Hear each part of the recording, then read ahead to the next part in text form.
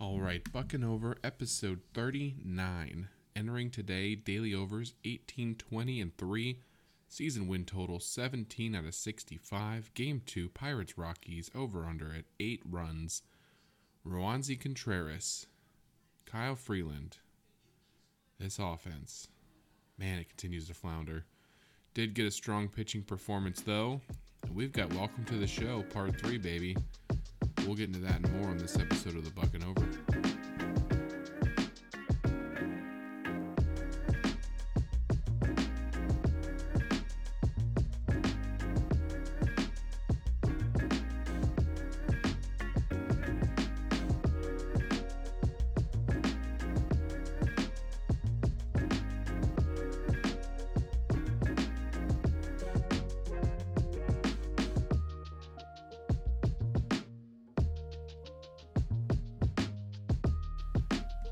Alright, happy Roansy Day, everyone. He has pitched before. I know he was in relief appearances, but it feels like today is his first true step into the rotation for the Pirates. Doesn't it? Kind of feels like he's making his debut for the Pirates today. We also had welcome to the show, officially welcome to the show, for real, Cal Mitchell got called up today in the starting lineup, batting 8th. So we got some exciting things going on. With Castro, Castillo, the Young Bucks are starting to creep in. They're starting to take over. Very exciting. Let's get into the game recap. Top of the first. Before I get into the game recap, let me back up a little bit. I was at my son's t-ball game. I worked the concessions, so I was able to peep at the game on my phone through the Fubo TV app, but I really wasn't able to watch a lot of it. I rewatched some of it. So most of this is going to be kind of bits and pieces of it. But top of the first, Roansy strikes out 2 of the first 3 batters.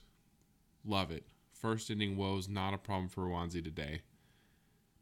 Castro in the second, Rodolfo Castro playing on the right side of second base makes an amazing diving catch. That's 2 days in a row he's made a nice catch out in the field. He did make an error in the game. We'll get to that in a little bit. But we go all the way to the bottom of the 5th. This is when I get home from the game, sit down, turn the game on. Bottom of the 5th, see we're being no hit. Yikes.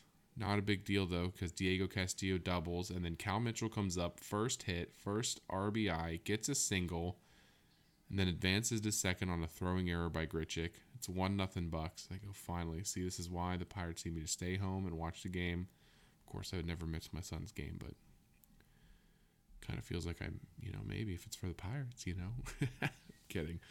Perez walks later in the inning. Hayes strikes out. Reynolds grounds out. It's just, the same story with these guys. For some reason, runners in scoring position, they get a rally going. They get some people on base, and they just can't drive them home. It just drives you crazy. Top of the 8th, Castro makes that error, like I said. And they pinch run CJ Cron. They got that. But they pinch hit him with Garrett Hampson, their speedster. Blackman singles, moves Hampson to third. McMahon drives home Hampson 1-1. You had Underwood starting the inning and Stratton coming in relief of that inning, who ended up giving the hit to McMahon. Bottom of the 9th, Rodolfo Castro walks. Then gets a steal after Yoshi strikes out. Van Meter pinch hit, single. Stunning. Castro to third. So you have first and third, 1 out. Infield's drawn in. Ground ball throws Castro out at home. Which, I don't know if I would have sent him, but the alternative is they may turn the double play. So you're kind of screwed either way. It was just kind of crappy that they grounded out. And then Perez grounds out to end the 9th. In extra innings, they have the runner on second rule. Connor Joe singles that scored Hilliard 2-1. Bottom of the 10th, the Pirates get a runner on second. And you have your 1, 2, 3 guys coming up. Hayes, Reynolds, and Chavis. I almost did it. Brian Hayes strikeout. Brian Reynolds strikeout. Chavis ground out. That's your final. No bucking over. Pirates lose. And just, I don't know if gut-wrenching is the right word, but just, it stinks. it's just hard to watch an offense just do so badly with runners in scoring position. You have bright spots here and there, Castro, Diego, Mitchell with his single, who actually had a broken bat in the ninth and just it exploded. And his bat shot way past first base. But you have your 1, 2, 3 batters up. I mean, these are supposed to be your guys. These are the guys you're looking forward to be stable and to be, the leaders of your clubhouse moving forward. And you can't even get a guy on second base to third base for a potential sac fly opportunity. Some of that's pitching. Some of that's the Colorado reliever that was pitching. But, I don't know. It's frustrating to watch these players who are touted as these elite players, Brian Reynolds and Brian Hayes, who's, Brian Hayes yesterday, 3 for 3, did fine. Today had a bump, but you just, you don't want to see him strike out. You see him at least advance the runner. But they mentioned this on the broadcast, they haven't had a game with 3 hits with runners in scoring position since April 29th. They need that production to go up.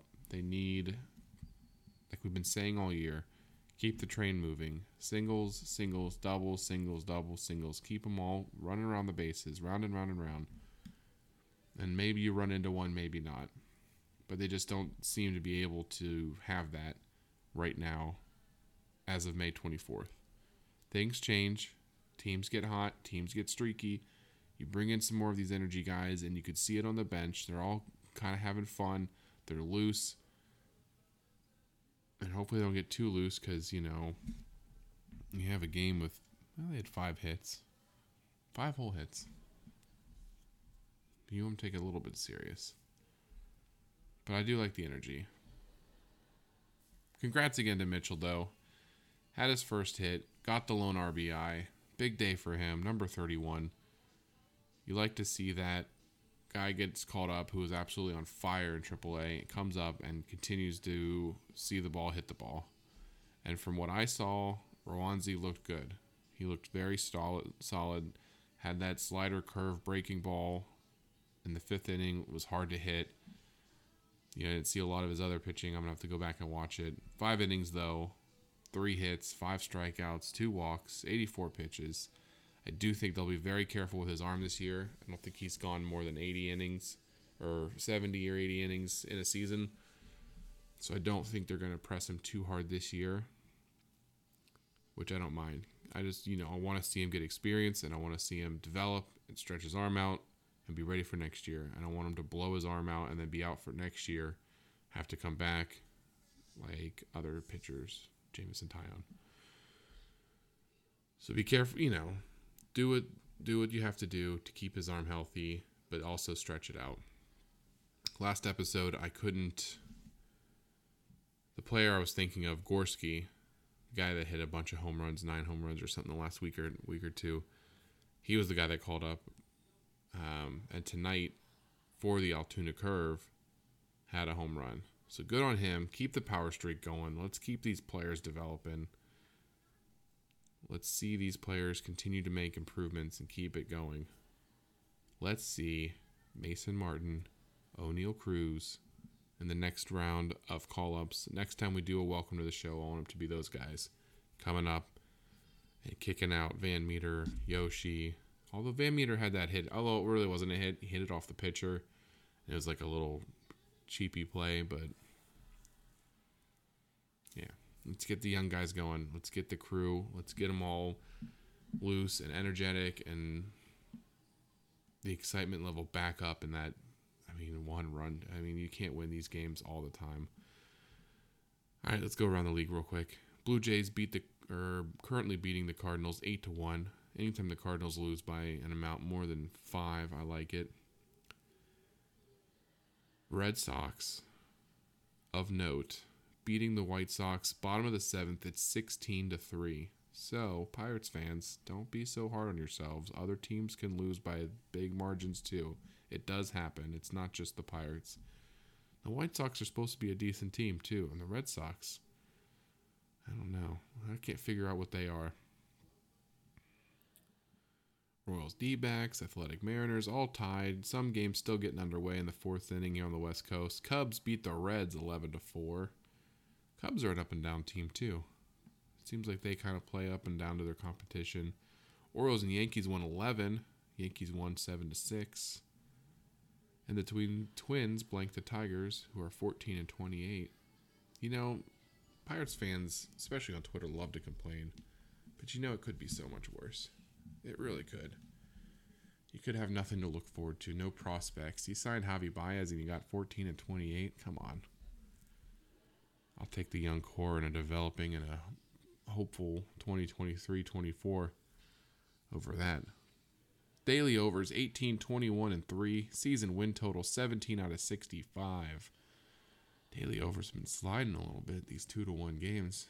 But we got game 3, Pirates Rockies tomorrow, 12:35 afternoon game. Over under at 7.5. I might go to the game. I think I'm going to take the family out. I think I'm either going to be sitting behind home plate or I'm going to go check out outfield seats and sit at that bar in right field. I haven't decided yet. It's the beauty of living near PNC Park is you get to go out and just that day. That's the other thing I like about having a team that's not that great. You can get tickets anytime you want. Wait till this team's good and you can't find any tickets. Then we'll see who's complaining. Zach Thompson on the bump for the Pirates. Let's keep his hot month of May going. I mean, he's been lights out the last 3 starts, so let's keep that going. No official starter listed for Colorado on MLB, but FanDuel has Feltner, so I'm not sure. But they do have a line of 7.5. Pirates are favored in that game, minus 124. Because, you know, Colorado can't win 2 in a row, right? Still going to refrain from predictions. I will say that tomorrow, if we go to the game, live updates on Twitter at @BuckandOver, and we'll recap everything, news, notes, and more from the Pirates and the overs tomorrow.